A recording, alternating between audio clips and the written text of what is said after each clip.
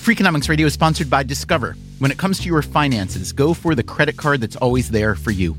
With 24/7 U.S.-based live customer service from Discover, everyone has the option to talk to a real person anytime, day or night. That means no waiting for, quote, normal business hours just to get a hold of someone. Real service from real people whenever you need it. Get the customer service you deserve with Discover. Limitations apply.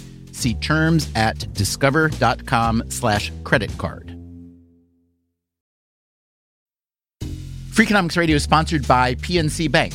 Some things in life should be boring, like banking, because boring is steady, pragmatic, and responsible. You don't want your bank to be surprising or shocking. Shocking is for hidden truths and theories, not banks. That's why PNC Bank strives to be boring with your money so you can be happily fulfilled with your life. PNC Bank, brilliantly boring since 1865. Brilliantly boring since 1865 is a service mark of the PNC Financial Services Group, Inc. PNC Bank, National Association, member FDIC. Hey there, I'm Stephen Dubner, and this is a Freakonomics Radio Extra, our full interview with Mark Teixeira, the former baseball all-star who's been appearing in our Hidden Side of Sports series. Teixeira retired after the 2016 season, having played 14 years in the big leagues. He hit 409 home runs. He won lots of offensive and defensive awards, and he helped lead the New York Yankees to a World Series title in 2009. Hope you enjoy this conversation with Mark Teixeira, and thanks for listening.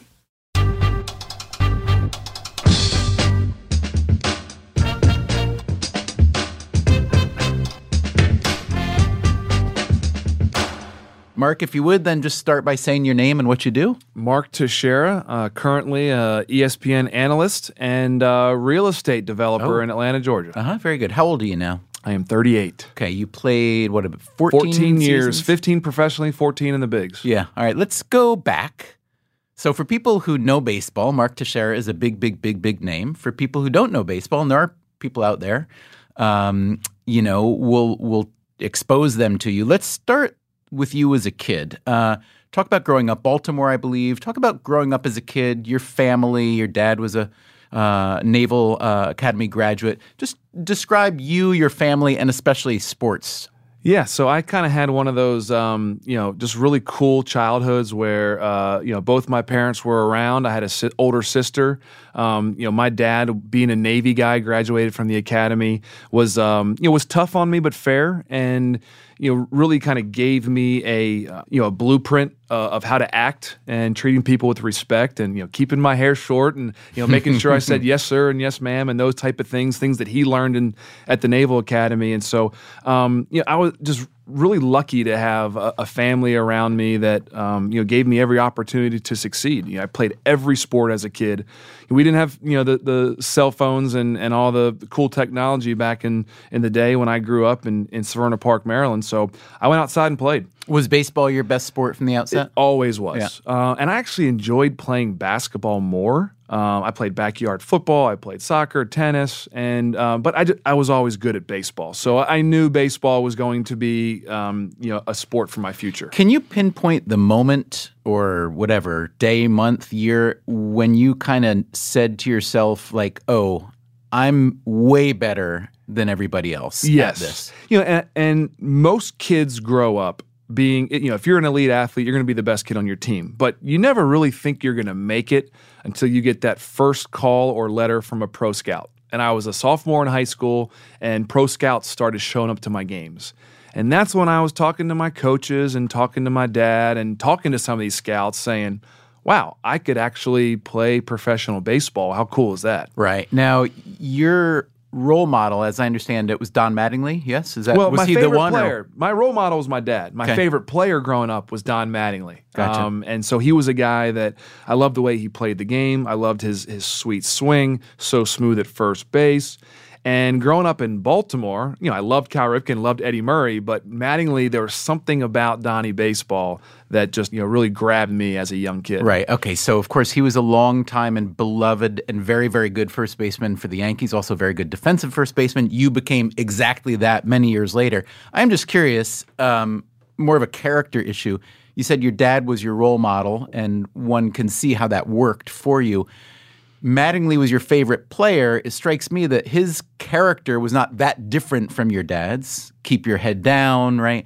I'm just curious, what if your favorite player had been, Reggie Jackson? Would you have become a different kind of player in person? You know what? I think that's a great question. I think I chose somebody like Don Mattingly because of his character. And, while some of these players, today have lots of flash and flair and, I like the grinders. I wasn't blessed with amazing speed and just athletic ability that oozed out of my pores, but I felt like I had a gift to hit a baseball, and I grinded with everything else. Yeah. Everything else in my career I had to work for. When you say a gift, there's this huge debate in everything in life, anything that involves what we call talent. So it could be sports, but it could be medicine, you name it, about the difference between A, nurture and nature, and B, talent versus, work and what's called deliberate practice, the 10,000-hour rule. Tell me where you come down on that. Obviously, you have yourself as an example, and we know that you were physically talented from an early age, but talk about what it was that got you to be a professional at the highest level. Yep, I think the gift is number one, because without the gift, you can't take a kid that has zero athletic ability and just happens to be a hard worker and he goes to the big leagues. At any given time, there's 1,000 big leaguers out there, but there's probably 10,000 players, whether in college or amateur baseball or low professional ranks, that are good enough to someday make it. Talent-wise, you're saying? Yes, there's 10,000 talented players with a gift. It's of those 10,000 players, which are the ones that work hard enough? Which are the ones that figure it out? Which are the ones that get it, that make the right decisions and train the right way and eat the right way and do preparation for games? Those are the ones that make it. So I think the gift is first, but then you have to put the time in. Can you think of a particular player or a group of players who, when you were either in high school or college, obviously we know you were very, very good, but maybe you saw some guys who looked to be on the surface more talented than you and didn't make it? Yeah, the most talented player that I ever saw as an amateur was Corey Patterson. And guys that know baseball, he was the 4th or 5th overall pick from the Chicago Cubs, my draft year, and he had a decent big league career. But talent-wise, I would kill for his talent. And, he had some injuries and just, couldn't quite make it over the top. But talent-wise, there were a ton of guys that I thought had more talent than me. But I thought I figured it out at a young age. What do you mean by that? Figured it out means, in high school, by the time I was a sophomore and I knew I had a chance, I started preparing. So I started working out and actually called the Florida State baseball coach, because they were the number one team in the country at the time, and said, can you please just send me your workout regimen? And so I started doing the Florida State baseball workout regimen. I didn't go to my high school homecoming for 3 straight years because I was playing fall baseball. I didn't do a lot of stuff in the summertime. I played 70 games every summer. My friends are going to concerts. My friends are, having a good time at the beach and all these kind of things. And I just figured out young how to make it. And I think that helped me as I went along in the big leagues, because you don't have your A stuff every day or every year even. You got to figure it out as you go. Right. Okay, so you were a phenomenally talented and bettable, let's say, high school prospect. Yeah, I became a really top prospect before my senior year. So in my junior summer, before my senior year, I went to a wood bat tournament, which was all the top prospects in high school baseball went to this tournament, and I was the only guy to hit a home run. So all the scouts, oh my goodness, look at this kid from Maryland. We've heard about him, but he hit a home run in this tournament, and now he jumps to the top of the list of high school players. And Scott Boras' office called me that summer and said, we'd love to talk to you. Met with Scott and his group, and they were far and above anybody else in the business. In terms of professionalism? Professionalism, their preparation, their knowledge of the market, their knowledge of amateur baseball.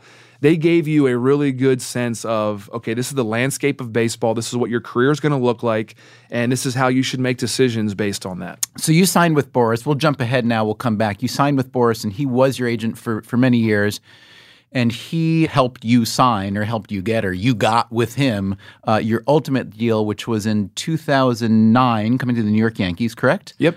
8-year, $180 million deal, correct? Yep. All guaranteed? All guaranteed in baseball, yep. Great. Now, interestingly, however, you split with Boras a few years into that. And I guess on the one hand, I understand, like, why do you need an agent anymore once you're signing what's going to be the last deal in your career? But why did you split? And talk to me about the relationship of an athlete like you and an agent like him. Yeah, when I split with Boras, it was more practical reasons than anything else. We didn't have a falling out. There was none of that. But I was in New York and he's in L.A. And when you play for the New York Yankees and you're the starting first baseman and, there's all these things that are put on your plate, you kind of need your agent closer. And so, no pun intended, I hired Casey Close, who happens to be a New York guy. He'd worked with Derek Jeter and the Yankees for years and years, and so really understood the landscape of the Yankees and New York and charity and marketing and all these things that happen. And so it just made me a little bit more comfortable being with an agent. Again, I didn't really need an agent, but just someone that could help me in New York and be closer. So I guess that gets to the question of what does an agent actually do for an athlete like you at that level, and also maybe help people understand the difference between, in some industries, in entertainment, a lot of entertainers have an agent and a manager, and they may have, 18 other advisors and so on. When we think of an agent, we usually only hear of an agent with an athlete when they're negotiating or signing the deal or when something goes wrong and so on. But you're talking about all the different elements that come with being a major league athlete. So, A, what does an agent do or should they do? And then B, what did you get Casey Close involved in? Yeah, well, what an agent does is he really helps support you from the time you sign your first contract or even before your first contract and navigate you through the business waters, the professional waters, and all of the things that can happen to you until you're a free agent. In baseball, you don't make your living, your career, until you're a free agent. And so what Scott Boras did for me, which was, and he's the best at it, at 18 years old, we started our relationship, and he taught me so much about the game. Him and some of his associates, Bob Brower was kind of my right-hand man, Mike Fiore. He has a great group of guys around him that said, okay, Tex, you're 18 right now. When you're 26 or 28, you're going to be a free agent, and these are the things that you have to accomplish in your life and your baseball career to get you to free agency. That's where I think agents in baseball provide the most value. Once you sign your 8-year deal, you don't really need them that much. But what Casey did for me when I hired him in 2011, I believe, was, the Yankees, there's a lot of charity stuff that you're involved in. There's a lot of off-the-field distractions. And, I started getting hurt a little bit, and you deal with second opinions, and you deal with, general managers questioning, hey, what's going on with Tex, and does he need surgery? That's where an agent later in your career can really help, is helping you take some of that pressure off your shoulders when problems happen. And what about business opportunities? Is that their job to help bring some to you or maybe filter out the bad from the good? Yeah, marketing opportunities, yes. But, honestly, baseball players don't have a lot of marketing opportunities unless you're Derek Jeter or Mike Trout. I did a handful of deals a year. So I knew I was going to do my Nike deal. I knew I was going to do my deal with Steiner Sports for my autographs. And then I had a handful of other, print or local media type stuff. Local appearances. So it wasn't overwhelming. What about non-sports related investment though? Where did those? So I know you're involved in a number of things. Some of them predate your retirement a couple of years ago. Where do those typically come from? Are they kind of a la carte ad hoc, or do you have a way for soliciting and sorting? Yes, most agents don't do that for you. What they will do is they will hire somebody or point you in the right direction for financial literacy and for financial help and estate planning. And so I'm with a group called WinPoint, Joe Geyer and his group out of Baltimore. Joe went to my high school at Mount St. Joe, years before me, but had a really great relationship with a lot of the ex-Orioles and current players in Major League Baseball. And so he's my business manager. He's the one that handles all of my estate planning and all of my investments. And I like keeping them separate. If you have all of your eggs in one basket as an athlete, sometimes you'll make wrong decisions or sometimes your decision-making will get clouded.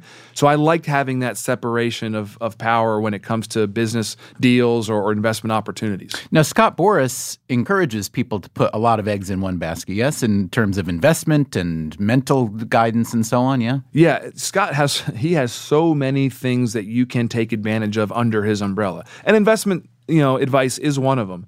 But the mental conditioning that he has, Harvey Dorfman was kind of his right-hand man for mental conditioning, literally wrote the book, The ABCs of Pitching, The Mental Game of Baseball. Harvey Dorfman was one of those guys that when I was young, when I was learning how to become a great major leaguer, I leaned on him immensely. And one of the great relationships of my young career was Harvey Dorfman. Gotcha. Okay. Well, one more thing about agents before we move on to your playing career. There are those who argue that an inevitable conflict is, especially a very successful agent, Boras maybe being the most. You end up having a roster, a lot of players in your stable. And then you're dealing with a market where you're only dealing with a limited number of buyers, or only 30 teams. And for any given player, there might be a very limited pool of, let's say, 2, 3, 4 teams that have the money and the need and so on. So there are those who argue that if you're with an agent, there may be an inherent conflict of interest in that they may gain leverage by dealing you low, by making a suboptimal deal. You're exactly right. And this is where every player needs to take control of his career. You're right. If I'm a first baseman and I want to go to a team that is also looking at another player that my agent has in his roster, there might be some horse trading there. Okay, well, take him, but then I got to find a place for Tex, and there's back and forth. Ultimately, the player has to take control. And I tell every young player, hire a great agent, but also know what he's doing. Right. And the best agents are good at that horse trading. They're good at getting their clients the best deal no matter what, but you have to pay attention. So walk me through the deal that you signed with the Yankees. Again, that was your final deal, and it was a massive free agent deal that set you and your family up for life, for generations. So that's amazing, and congratulations, because that's a great accomplishment. Going into that, you were coming most directly from the Braves? Braves and Angels. Braves and Angels, right. Yep. Right. Walk me through that deal. What were the possibilities? And then talk about the negotiation of that deal and how you made the decision to come to the Yankees. Well, first of all, free agency is not a fun process. As a major leaguer, I'm glad I only did it once. You feel completely helpless on one hand because there's 30 teams out there, but really there's probably only 5 or 6 that are really interested and really want you. And I had a family. I had 2 young kids and a wife that I wanted to make sure they were happy as well. So, the process for me was not a lot of fun. Ultimately, it came down to the Yankees, Red Sox, Nationals, Angels, and Orioles. Those were the 5 teams that I had face-to-face meetings with.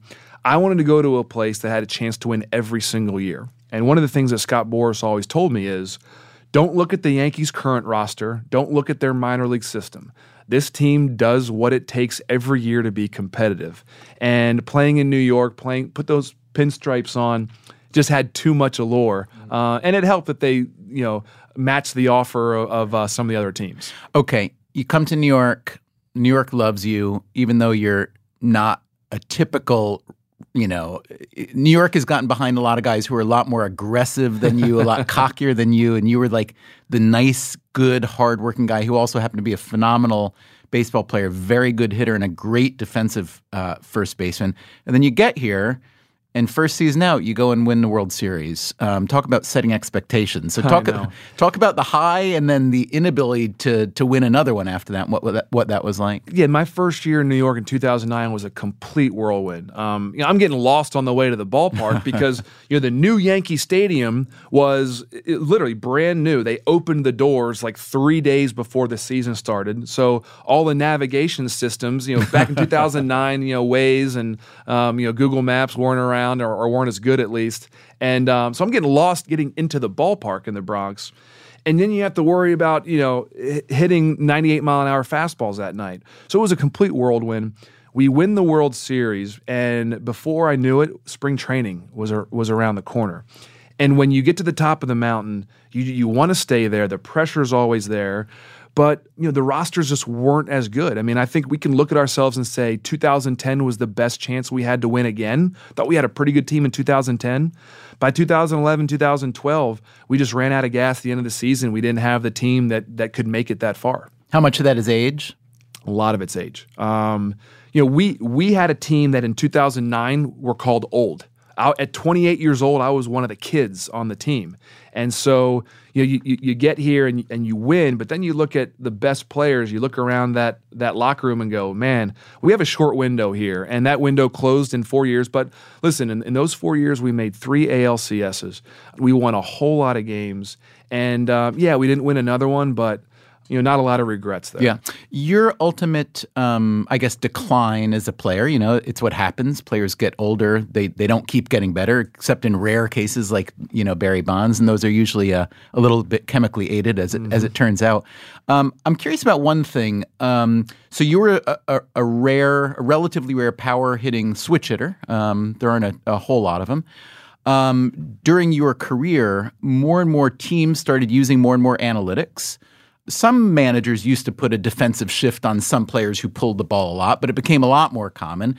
And so now defenses were putting a shift on you from the left side and the right side, and your numbers were going down. Now, you were also getting older and declining as a player. No offense, that's what happens. Mm-hmm. I'm curious, in retrospect, whether the degree to which you think that rise in analytics and the use of the shift and so on was a contributing factor to your decline, and how much of it was just the natural cycle of an aging baseball player? Yeah, I think it's probably 70-30, just the natural age. Without analytics, I still would be retired. My body, analytics doesn't, make your wrist blow out. Analytics doesn't make you tear up your knee, the things that I had to deal with. So, but I would say that analytics took numbers that should have been better and decreased. I mean, studies show that left-handed hitters hit 20 points lower just across the board because of analytics and because of the shift. But for me, I was lucky enough to have a really great career for the first 10 years. I had a really great 10-year run. I blew out my wrist in year 11, and that just became very tough. I felt like I was playing catch-up. I had one more All-Star season that I felt really good about, but for me, it was much more the physical decline and the analytics side of it. Listen, if you're walking, if you're hitting doubles and home runs, the shift doesn't matter. And the 1 year that I did make it back to the All-Star game, it's because I was really locked in. Physically, I felt good, and I was hitting doubles and home runs again. Right. What are some ways that you benefited from analytics?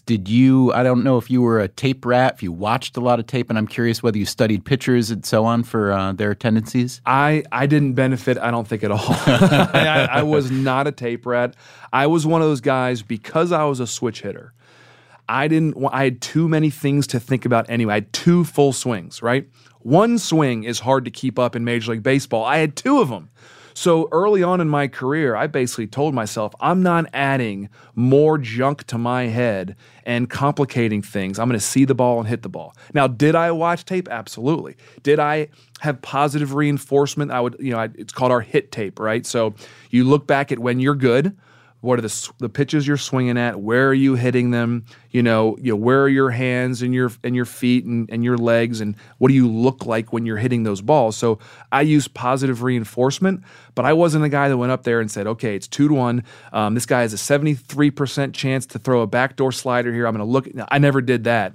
And there's a whole bunch of players that still don't look at tape. Right.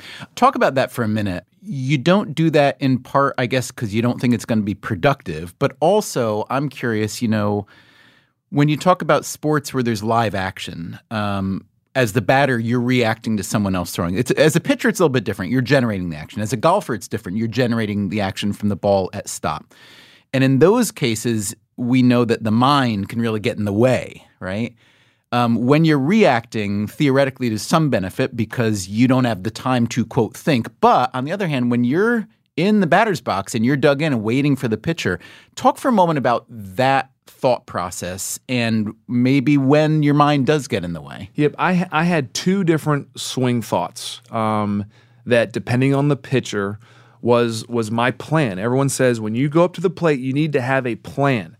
And a guy that threw hard, say 95 and above, my plan was get the head of the bat on the ball. Put the barrel of the bat, square the ball up wherever it goes is a positive. If a guy threw soft, a Greg Maddux type guy, I looked for a location. I said, okay, I'm going to look for the ball away here. I'm going to stay on it. I'm going to stay square. I'm going to hit the ball the other way. Or say a guy threw a lot of curveballs. okay, I'm going to wait for a curveball. I'm just going to sit. So that was my plan on fast guys or guys that threw softer. Where you get into problems was your first swing against that guy who's fast and it was a bad swing. You go, oh, wait a second. I'm going to change my plan here, and I think he's going to throw me a curveball, and I'm going to sit on a curveball, and he throws you another fastball, and you break your bat because you're late. That's where your mind gets in the way. When you should be keeping it very simple and reacting, you complicate things and then are slow to react or late to react, and then you're done in baseball. Did you see great hitters, however, who did think a lot at the plate in a way that you're describing was not productive for you? Yes, some players, some guys joked, he's so dumb, he's a great hitter. See it, hit it, react, and there are a lot of great hitters that did that. Then there's Chipper Jones, just went into the Hall of Fame yesterday. Chipper Jones knew exactly what he was going to do on every single pitch. He looked at the tape, and he was a switch hitter too, so don't tell me how that worked. But he really looked at pitchers, he set pitchers up, he sat on pitches, and it helps that he was so talented eye-hand contact. His coordination was just amazing. But he was one of those guys that fought through every at-bat. Coming up after the break, the mechanics of Mark Teixeira's swing. Hitting a baseball is still the hardest thing to do in sports. And how do you break a slump? I would go honey sometimes. Oh. Peanut butter and honey. And if you haven't heard it yet, check out our ongoing Hidden Side of Sports series on any podcast app or on Freakonomics.com. We will be right back.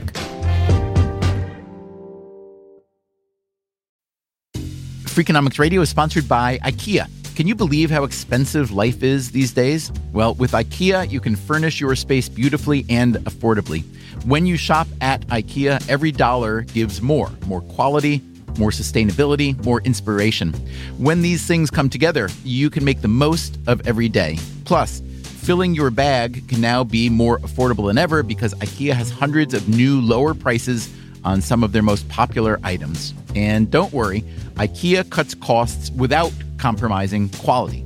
IKEA is making it more affordable than ever to furnish your entire home with home solutions you will love. Shop hundreds of new lower prices today at IKEA-USA.com. That's IKEA-USA.com. Freakonomics Radio is sponsored by Southern Company.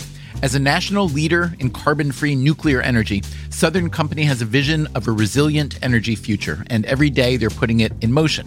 That means balancing the responsibility and reliability of their existing infrastructure while also investing in carbon-free nuclear energy along with wind and solar power as an essential component of preserving our environment.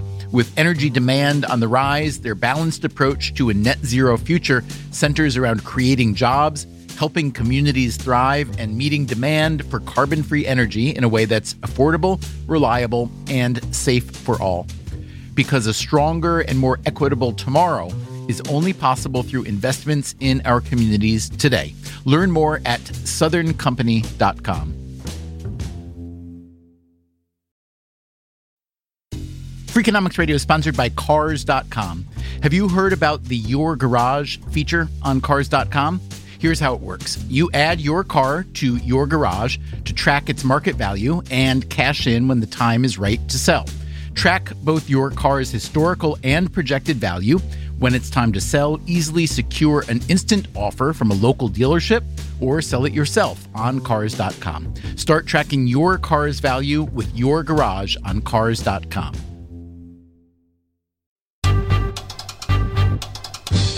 Let's get back now to our lightly edited full interview with Mark Teixeira, the former New York Yankees first baseman, one of the many athletes we've been speaking with for our Hidden Side of Sports series. I've heard you talk in the past about spring training, so I'd love you to describe this for people, again, who don't know baseball, but even who do. You've talked about every year you'd show up, and it's like relearning, both from a confidence and a physical level, relearning to swing. I find it hard to believe that, but I'd love to hear you talk about it. Yeah, when I say that, it's true. Every year I showed up to spring training, I had to learn how to hit major league pitching again because timing is so important, right? If I got into a cage today, I'd still probably look like a big leaguer. Put me on a tee or throw 60-mile-an-hour softballs to me, I could probably still hit some balls, and look like a big leaguer. If you put me in a 95-mile-an-hour fastball situation with a guy that's got a slider and a changeup, I would look like I never played the game because I have no reference point. I haven't had one in a year and a half since I retired, almost 2 years now. I have no reference point to the timing of when I need to start my swing and where that ball's going to be at the plate. And so that's what I mean when I say you have to figure out, you have to relearn how to hit Major League hitting. It's all about that timing. It's not like riding a bike. Some guys it is, but for me it wasn't. Every year my timing from both sides of the plate had to get right. And that's one of the reasons most of the time I had a slow April. All right. And then for both sides of the plate, you've also referred to how your right-hand swing and your left-hand swings were really different. So I'd like you to talk about that also. Again, for people who don't know baseball, it'd be a little bit like watching, a great basketball player with a jump shot start to shoot left-handed sometimes, right, when the situation called for it. It doesn't happen in other sports. Nope. In baseball, it does for a variety of reasons, and it's an advantage, obviously. But can you talk about, I would imagine that one swing is a mirror image of the other. I gather, however, that it's not, correct? It's not because of right-hand domination. So I throw right-handed, I write right-handed, I do everything right-handed. So as a right-handed hitter, my top hand, my right hand, is the steering mechanism for the bat. And because of that, I was a better contact hitter right-handed because, that dominant hand, your top hand steering it, I could steer the bat where I wanted. Left-handed, that right hand, dominant hand, is the bottom hand. And that's my pull trigger. The bat gets through the zone quick. I hit longer home runs left-handed. I hit more home runs left-handed. I was a much more power hitter, much more pull hitter left-handed. More strikeouts lefty? Probably. I'm sure. I'm sure I had more strikeouts lefty. I also hit the inside pitch way better left-handed. Right-handed, you could bust me in all the time. I was not a good inside hitter right-handed because, I just didn't have the bat speed right-handed. And so that's why I had two different swings. It's not by design. It's just, I picked up a bat left-handed and I just had a different swing. What about dominant eye, though? I always wondered about this. When I played baseball growing up, I was a right-handed batter. But then when I played wiffle ball, I could hit great lefty. And I thought, why was this? Obviously, it's a different ball, everything's different. And I was an okay switch hitter as a kid, but not good enough to actually do it in games. And then I started to wonder, maybe I'm just seeing it better, or it's different. I'm curious about that. You were seeing it better. I am right eye dominant. How can you tell? I see you holding up your hands here. What do you put your hands in front of you in like a triangle? Yeah. Keep both eyes open and point to a spot, get it like, the microphone or something here, and then close one eye or close the other one. Whatever eye you see it with, that's your dominant eye. Yeah. So I'm right eye dominant. That being said, I could stay closed left-handed. Right-handed, I had to open up my stance and actually point my face towards the pitcher more so my right eye could see the ball better. But I'm naturally right-handed. And so because of being naturally right-handed, I was able to always have better plate discipline right-handed. But because I'm right-eye dominant, I was able to become a switch hitter. I'd like to see a statistic on switch hitters that are naturally right-handed that are right-eye dominant. I would probably guess most of them are right-eye dominant. Now, considering that you figured that out, did you think about training your left eye? I tried. It's one of those... when you work out and you feel sore the next day, you know that it worked. What I did in the gym worked. I don't know if it works. I did eye exercises for like 2 months, kind of messing around with it. I don't know if it worked. And so I ended up letting it go. Again, I try to keep things simple. Baseball when you break it down, is a very simple game. They throw a ball at you and you got to hit it. And I didn't want to complicate things. I'm not a quarterback in the NFL with 15 different plays or 50 different options of that play. I'm see the ball, hit the ball. Describe briefly your game day routine. Let's say it was a home game playing for the New York Yankees. You've got your family, you live in Connecticut. Describe kind of from morning to night what the day was like. Yeah, so I slept in because, your games are over at 10:30, 11 o'clock. You're not getting home until 12:30 or 1. So I slept in until probably 10 or 11 every day. Just hung out at the house, did nothing usually. Try to spend some time with my kids. When I was on the road, I'd sit in the hotel room or maybe take a little stroll and have breakfast or lunch. But I really tried to conserve as much energy as possible before the games. Leave for the ballpark around 2 o'clock. No golf on game days? No, never. I would probably golf once or twice during the entire season. Wow. And I love golf, but I just didn't have the energy to swing a golf club or be outside for 4 hours and then go play a game. And some guys do it. I could never do that. So leave at about 2 o'clock, get to the ballpark no later than 3, and then start the process. I call start the process, which is you maybe grab a quick bite to eat because you have a long day ahead of you. Is this a peanut butter and jelly sandwich, or is that right before the game? Yeah, before I became gluten free, it was always peanut butter and jelly sandwich before the game. Okay. But usually at 3 o'clock it was like a grilled chicken sandwich or something semi healthy, but it gets you to that pregame meal. And so I would do my stretching and kind of get ready for my batting practice session. Take batting practice in the cage, kind of get loosened up in the cage, which is a T drill. Do that T drill for 15 or 20 minutes. Go back, do all my interviews, get that out of the way before batting practice. You go out to the batting practice and stretch, run, throw, take your ground balls, take your round of BP. And then it's like an hour of chill time before the game. So that's when you kind of let everything sink in. If you do need to get treatment, on injuries, whatever, you do that. If you need to get extra stretching, if you need to watch video, whatever it might be, you do that in between batting practice and the game.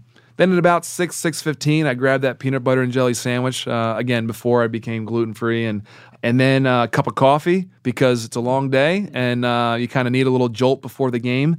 And I was on the field by 6:40. Did you? Was there any mental concentration, meditation, prayer, anything like that? It was more of the routine got me locked in. I knew while I was doing my routine, the closer I got to game time, I looked at the clock, and you always knew there's clocks all over big league clubhouses, right? No one wants to be late for a stretch or a meeting or a game. So there's clocks everywhere, and as the clock got closer to 7:05, I just slowly got locked in. I didn't talk to a lot of people before the game. I wasn't very chatty. I was focused. And I knew every single night that the fans of New York expected me to go out there and make my plays at first and hopefully get a hit or drive in a run. So I took that very seriously. Were you an anthem singer or an anthem hummer? Or I prayed during the anthem. That was my time. That was my Christian faith is very important to me. And if not for the God-given ability that I have, I wouldn't be playing Major League Baseball. So always gave thanks to God during the national anthem and said some prayers for my family and friends or people that were struggling or whatever was happening. And that also helped too, because that was, a minute or two where I could kind of lock in and, get burdens maybe that are on my heart or on my mind, get them off my chest and then go out and play the game.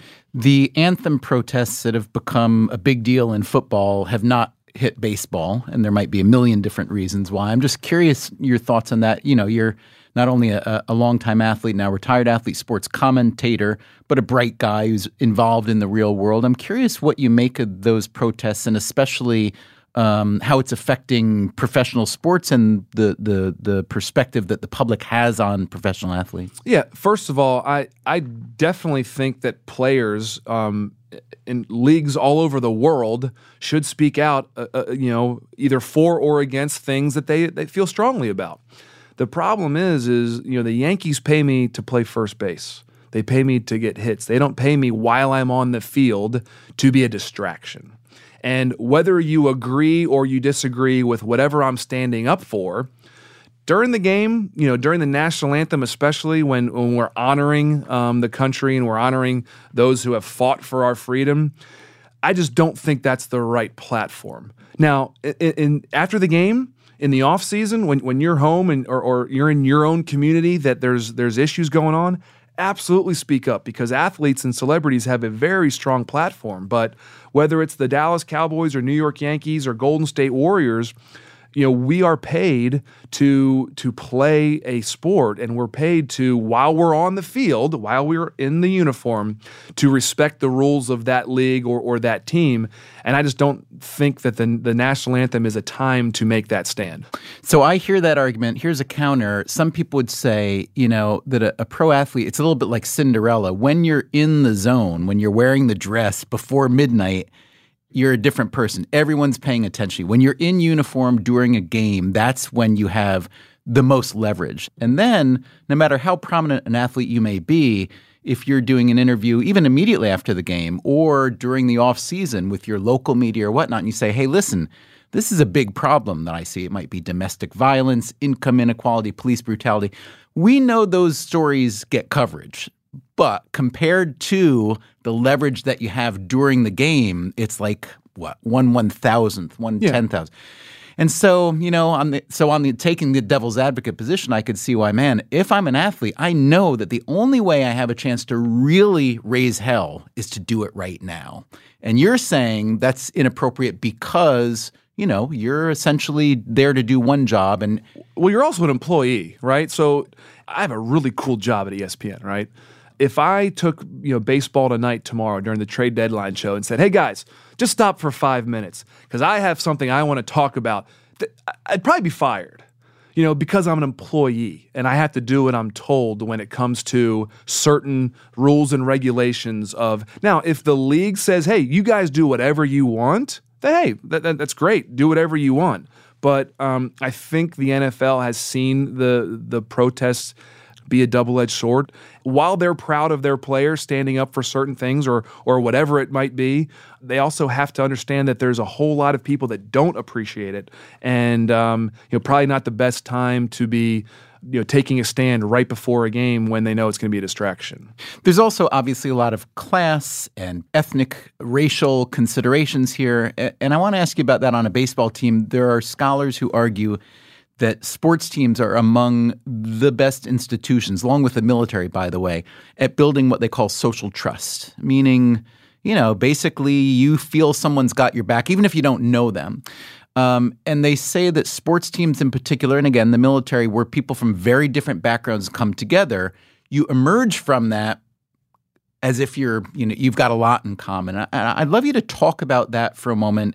A, if you experienced it, and B, if you think there's any way to kind of port that over into the real world without making everyone join the Yankees. I agree completely. During my career, I played with black, white, Asian, people from Dominican, Venezuela, wherever it might be. And we all got along. 99.9% of athlete teammates get along. Now, they don't have to be best friends, but get along on the field. Why? Because there's a common goal. In the military, why do people in the military get along? Because there's a common goal. And where I think we can use that in society is, let's not always harp on our differences.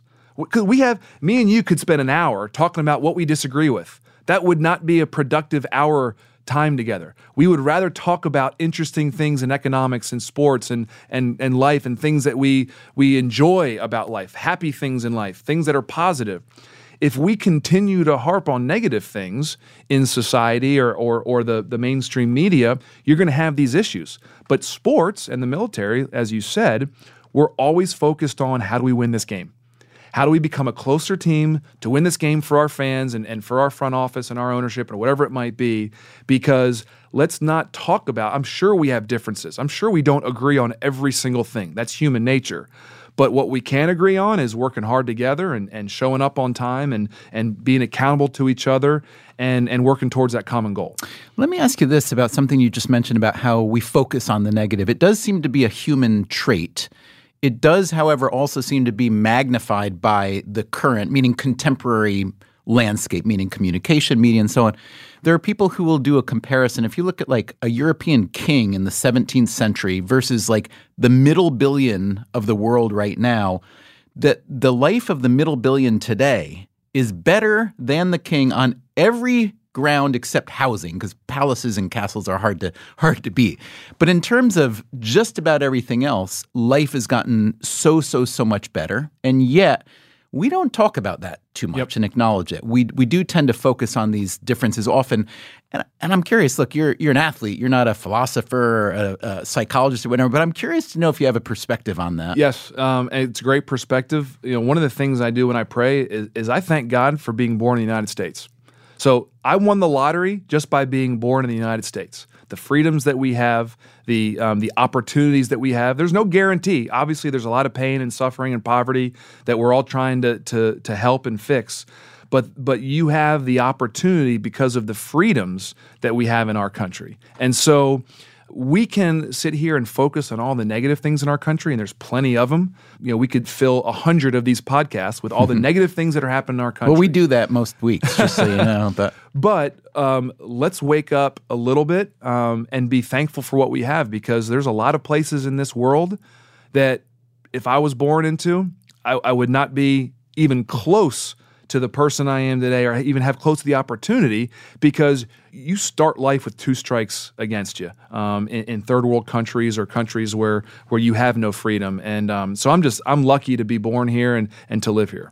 Scholars say another way in which athletes and sports teams produce a social cohesion is that conflict resolution is handled really differently on sports teams. They say that outside of sports and the military, there's a lot of passive aggressive, right? So in an office world, you might send someone an email with some snarky wording as opposed to going up and saying, hey, listen, you did this, I did that, blah, blah, blah.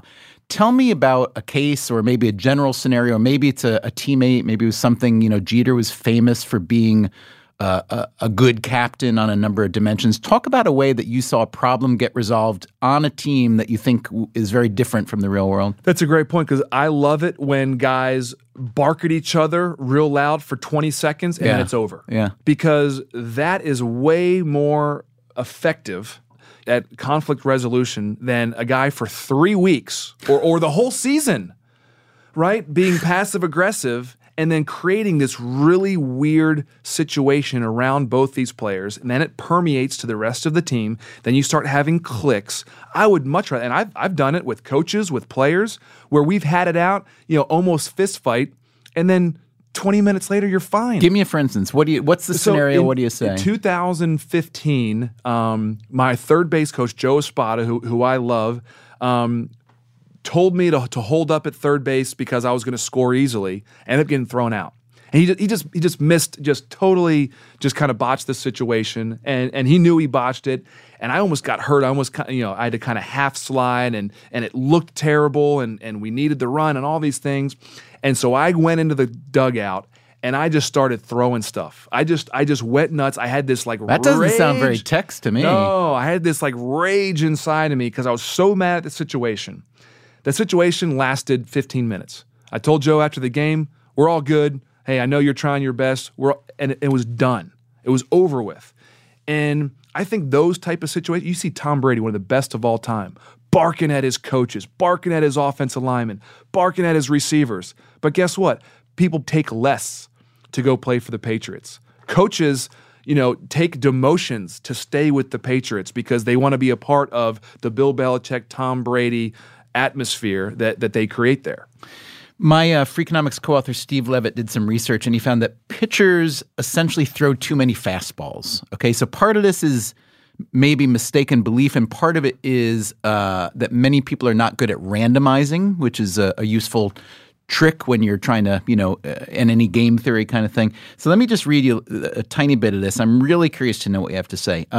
When there are 2 strikes is when the scenario really happens. When there are 2 strikes, fastballs generate an OPS, that's on base plus slugging percentage, that is more than 100 points higher than non-fastballs. The authors calculate that if a team's pitchers reduce their share of fastballs by 10 percentage points, they would allow roughly 15 fewer runs in a season, about 2% of their total runs. Yep. And Make sense? I agree 100%. The issue is you have to take the pitcher's skill and ability to perform that skill with 2 strikes. So the pitchers that can throw curveballs and changeups and sliders with 2 strikes, do it. The guys that maybe bounce that pitch or hang that pitch are going to throw fastballs, and so they're going to get hit. So the best pitchers in baseball, they throw more sliders and curveballs and changeups with 2 strikes because they can control it better. And the last thing you want to do is get a guy down 0-2, throw 3 straight sliders in the dirt because you can't control that pitch, and then have to come back with the 3-2 fastball because the hitter knows that you can't throw a slider for a strike. You don't have any confidence. Your catcher doesn't have any confidence, and you throw in an off-speed pitch for a strike, and the hitter's geared up for a fastball, and that's why those numbers get up there. So what we need to ask Levitt and I'm sure this is in the paper, and I don't have it off the top of my head, is whether they controlled for the efficacy of the pitcher. Yes. Right? Because you're saying the good pitchers won't do it. I agree. I think that's the issue. I think the best pitchers can execute those pitches. I feasted my entire career was based on a guy, not getting me to chase the curveballs and the sliders in the dirt and having to come with a fastball over the middle of the plate. That was the style of hitter that I was. So did you in your mind know, whoever's on the mound, that they're the kind of pitcher who doesn't have the ability to throw the cutting? Yes. So that was the preparation that I had. Right. So I would ask the pitching coach if I didn't know this guy. Now, once I was in the big leagues for 4 or 5 years, I started knowing the players, and then I would only ask the hitting coach, hey, this guy's a rookie. What's his percentage of off-speed strikes? Right. And if his percentage of off-speed strikes was really low, I'm just sitting dead red fastball. Mm-hmm. Why would I take into account, a slider or a changeup or split-finger fastball that he doesn't throw for strikes? I'm gonna bet that the numbers hold up. He's not going to throw a strike with that off-speed pitch, and he's going to have to throw me a fastball that I can then hammer. Who were the pitchers that just plagued you during your season? During your career, sorry. The guy that I had the worst time against was James Shields. Did not hit him well. Did not hit Justin Verlander well. Well, join the crowd. Yeah, and then you have weird guys like Aaron Seeley who didn't throw more. By the time I faced him, didn't throw more than 86 miles an hour. I just could not hit him. And so some really good pitchers had my number, but there are also some guys that weren't all-stars every season that had my number as well. And does it become self-enforcing after a while? A pitcher like Seeley, you think, man, I can't hit the guy. And then sometimes it does. Yeah, confidence is huge in baseball. That's why baseball teams and baseball players are so streaky. You have these guys that hit 7 homers in a month and don't hit one for for 6 weeks, or a pitcher that wins 14 straight games and then the last month of the season can't get out of the third inning, because the confidence to swing at good pitches, to get good results, it builds on itself. And that's you've heard hitting is contagious. Well, it's not physically contagious, but mentally, when I see the 3 guys in front of me just got hits, I go up there going, hey, this guy can be hit today. He might be an all-star, but this guy's going to get hit because those 3 guys in front of me just got base hits, and now I'm next. Were you ever totally lost at the plate? Absolutely. I mean, yeah, it happened. I had stretches, whether it was a week or even a month, where I said, this might be my last week in baseball. I am so bad right now. There is no way I'm getting another hit in Major League Baseball. I look awful. I feel awful. I can't get a hit. But then something just snaps. And it's just like in golf when you can't make a short putt. Like, you go an entire round or maybe an entire week where you play 3 rounds and you don't make anything within 4 feet. You just can't make that putt. Or your driver, your snap hook and everything. And no matter what you do, no matter what you try, you just can't hit that driver straight. Happens in baseball all the time because it's a very hard skill. Hitting a baseball is still the hardest thing to do in sports. And you have guys on the mound that are trying to get you out. And if you're off a little bit, mechanically, mentally, confidence-wise, and he's on, you can have some bad nights. So how do you get back to success? Because I'm sure you're trying to adjust. You're trying to adjust mechanically, psychically, and so on. What actually works? Shock the system. So we talked about tricking the system, shocking the system. So it's either taking more batting practice or taking no batting practice. It's changing your bat. It's changing the way you stand just a little bit. Altering your stance just a little bit. Maybe just get like a hard workout in. Maybe I'm a little too jumpy. I got a little bit too much energy. Let me get a hard workout in before the game. I'm going to be a little slower, a little bit tired during this game. Or the opposite. Hey, I'm exhausted, so I'm going to sleep all day. I'm not going to take batting practice. I'm going to get a massage and really try to be fresh. It's just completely changing up your system. Would you ever change the PBJ? Yeah. I would go honey sometimes. Oh, that was your peanut butter and honey. That was my. Was that your slump food, or that was the slump breaker? Yeah, that's radical. I'm crazy. Yeah, you are. For people again who don't play baseball or know baseball, I'd like you to describe a scenario. So you were a very, very, very good defensive first baseman, which is valuable but not necessarily so appreciated by the casual fan. There's one aspect of playing in the field that I think people would love to hear about, which is what you're doing in your mind before every pitch. So I'd love you to describe, maybe pick a scenario. If it's a real one, all the better. And maybe it's a tight game. and maybe there's a runner on first and maybe second, and maybe you're holding the runner, depending. And then you're thinking, here's my pitcher, there's the batter. What pitch is going to be thrown? And what do I do if it's hit to third, to short, to second, to me, on the ground, in the air, and so on? Just talk about that moment. Yeah, so when I was at first base, I would actually play the entire scenario in my head. So I would say 2-1, 1 out, ball hit to me, to my left, I'm going to second. Ball hit to my, ball hit in front of me, I'm just getting the out, whatever it might be. So I would play the entire scenario ahead of time, and I would actually position myself and then look to my right and left, and maybe sometimes even behind me, and say, okay, well, if the ball's hit this way, I'm going to do that. If the ball's hit like this, I'm going to do that. So I was kind of, I got bored during games.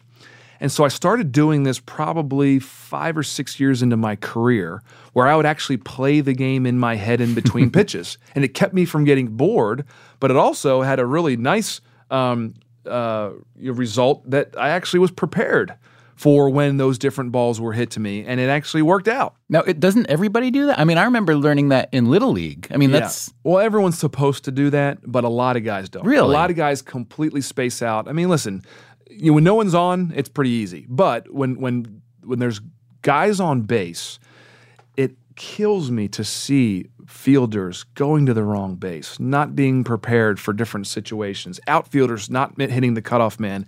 These are little things in baseball that I learned when I was young that I don't think get taught anymore. I think you have a lot more players that are worried about analytics and don't spend the time on the nuances of baseball and the skills and the subtleties that make you a great player. Right.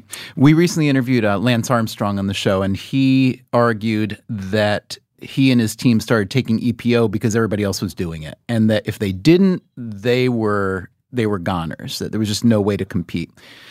You played in an era in which kind of the end of the big steroid era, in which some of the best home run hitters in history were turned out to have many of them doping, Mark McGwire, Barry Bonds, and then a few of your very prominent teammates, great baseball players, Alex Rodriguez, Robinson Cano, Melky Cabrera, also were found to be doping. I'd love to hear about. First of all, let's start with this. Did you ever use performance enhancing drugs? No, never. Okay. And I told myself, I got offered my rookie year, and I told. What'd you get offered? I don't even know what it was. I mean, I don't like know what Benny's the names or something. Some pill. I don't know. I'm not sure what it was. And who offered? A teammate. I'm not gonna say who offered. But I mean, it was a teammate. A teammate. Yeah. And he said, Tex, you can't play this game on milk and cookies. And I kind of just told him, like, my flippant self at 22 years old. I said, well, I'm gonna try. And I told myself right then and there, if I have to take drugs, illegal steroids, to play this game, I'll retire. It's not something. Why? That's the way I was brought up. It's wrong. I mean, I can't stand people that make excuses for breaking the rules. Our union has made rules and agreed to rules because it's for the betterment of our entire union and for the betterment of the game of baseball. We agree to these rules. If you knowingly break those rules, you should be punished to the utmost degree. And I don't think our punishments are hard enough. I think we should have much stricter enforcement of the rules and much stricter punishments. And I was just, one of the highlights of my career is I can look at kids. I speak to kids all the time. Speak to kids in Harlem and the Bronx and at home in Baltimore, wherever it might be. And one of the things I'm proudest to say of them is like, yeah, I had a nice career, but I didn't have to take steroids to make it. And you don't have to cut corners, because what kind of message am I telling kids or telling my own children? I have a 12, 10, and 7-year-old. What kind of message am I telling them? Hey, kids, it's okay to break the rules. It's okay to cheat. It's okay to lie. It's okay to steal. These are just terrible things that we're teaching our children, that you can go do these things in professional sports and get away with it and really just get a slap on the wrist. I know you got to go. One more question for you. As I said, you had a very, very good career, way better than solid. Some people say about different players' careers solid. It was a long and very good career. There was a World Series. There were a lot of individual honors. You hit very, very well. You fielded great. The Hall of Fame, it's a funny thing. Election these days is contentious in part because the baseball writers who elect the Hall of Fame candidates, they've decided they don't want steroid players in the Hall, which is controversial. So there are a lot of guys who are not going in. I'm curious to know your feelings about it. Obviously, you want to get in. I'm curious to know whether you feel you deserve it. I know you're a humble guy and you're probably not going to say yes, but I'd love to know what that thought process is like as you're in this period right now between the end of your career and when you're eligible. Yeah, I think about it, definitely, but I don't think I'll get in. I think that I had a great career under different metrics. I do believe that some of the steroid guys are already in, and there's some guys that have taken PEDs that are in the Hall of Fame. Everyone knows that. But I think you're going to start seeing some of those players get in. And I just think that under those metrics, that'll keep you out. I'm not a Hall of Famer. Yeah. 400 home runs when guys were hitting 50 a year. My 30 a year didn't look so good. Don't you think they might redo the metrics a little bit and give extra points for playing clean? I hope so. Yeah, if that's the case, I have a much better chance. But it's not something I think about more than a few times a year when we have these type of conversations. But it's not something that I think about all the time. Did you lead the league in PBJs, or were a lot of guys doing that? I'm sure I did. And I also, one of the cool stats that I do own is most hit by pitch in my career by a switch hitter. Oh, nice. Yeah, so I got that hanging. And one of the things I'm most proud of is hitting 30 homers and driving in 100 runs for 8 straight years. Because the first time I did it, I had to pinch myself. I said, I was a second-year player playing for the Rangers, and I said, oh my goodness, I just hit 30 homers and drove in 100 RBIs. And being able to do that 8 straight years is the thing I'm most proud of. Yeah. It was a great career as a New Yorker. I enjoyed watching you with the Yankees, and I especially enjoyed getting to talk to you today. So thank you so much. Thank you.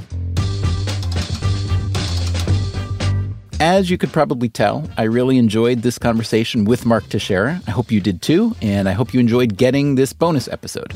We will be back with our regular weekly episode, as always, Wednesday at 11 p.m. Eastern Time. Freakonomics Radio is produced by Stitcher and Dubner Productions. Our Hidden Side of Sports series was produced by Anders Kelto and Derek John, with help from Alvin Melleth, Matt Stroup, and Harry Huggins. Our staff also includes Allison Craiglow, Greg Rippin, and Zach Lipinski. The music you hear throughout our episodes was composed by Luis Guerra. Our show can also be heard on NPR stations across the country. Check your local station for the schedule. Also on SiriusXM, Spotify, and even your better airlines. Thanks for listening.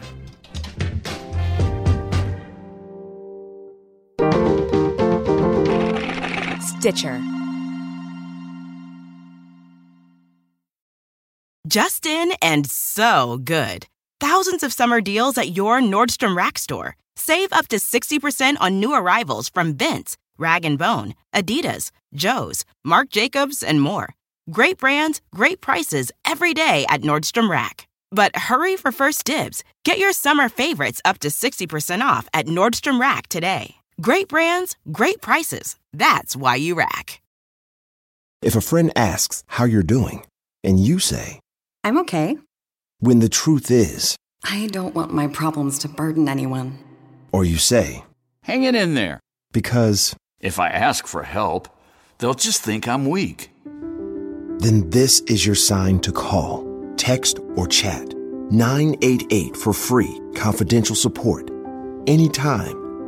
You don't have to hide how you feel. It's that time of the year. Your vacation is coming up. You can already hear the beach waves, feel the warm breeze, relax, and think about work. You really, really want it all to work out while you're away. Monday.com gives you and the team that peace of mind. When all work is on one platform and everyone's in sync, things just flow. Wherever you are, tap the banner to go to Monday.com.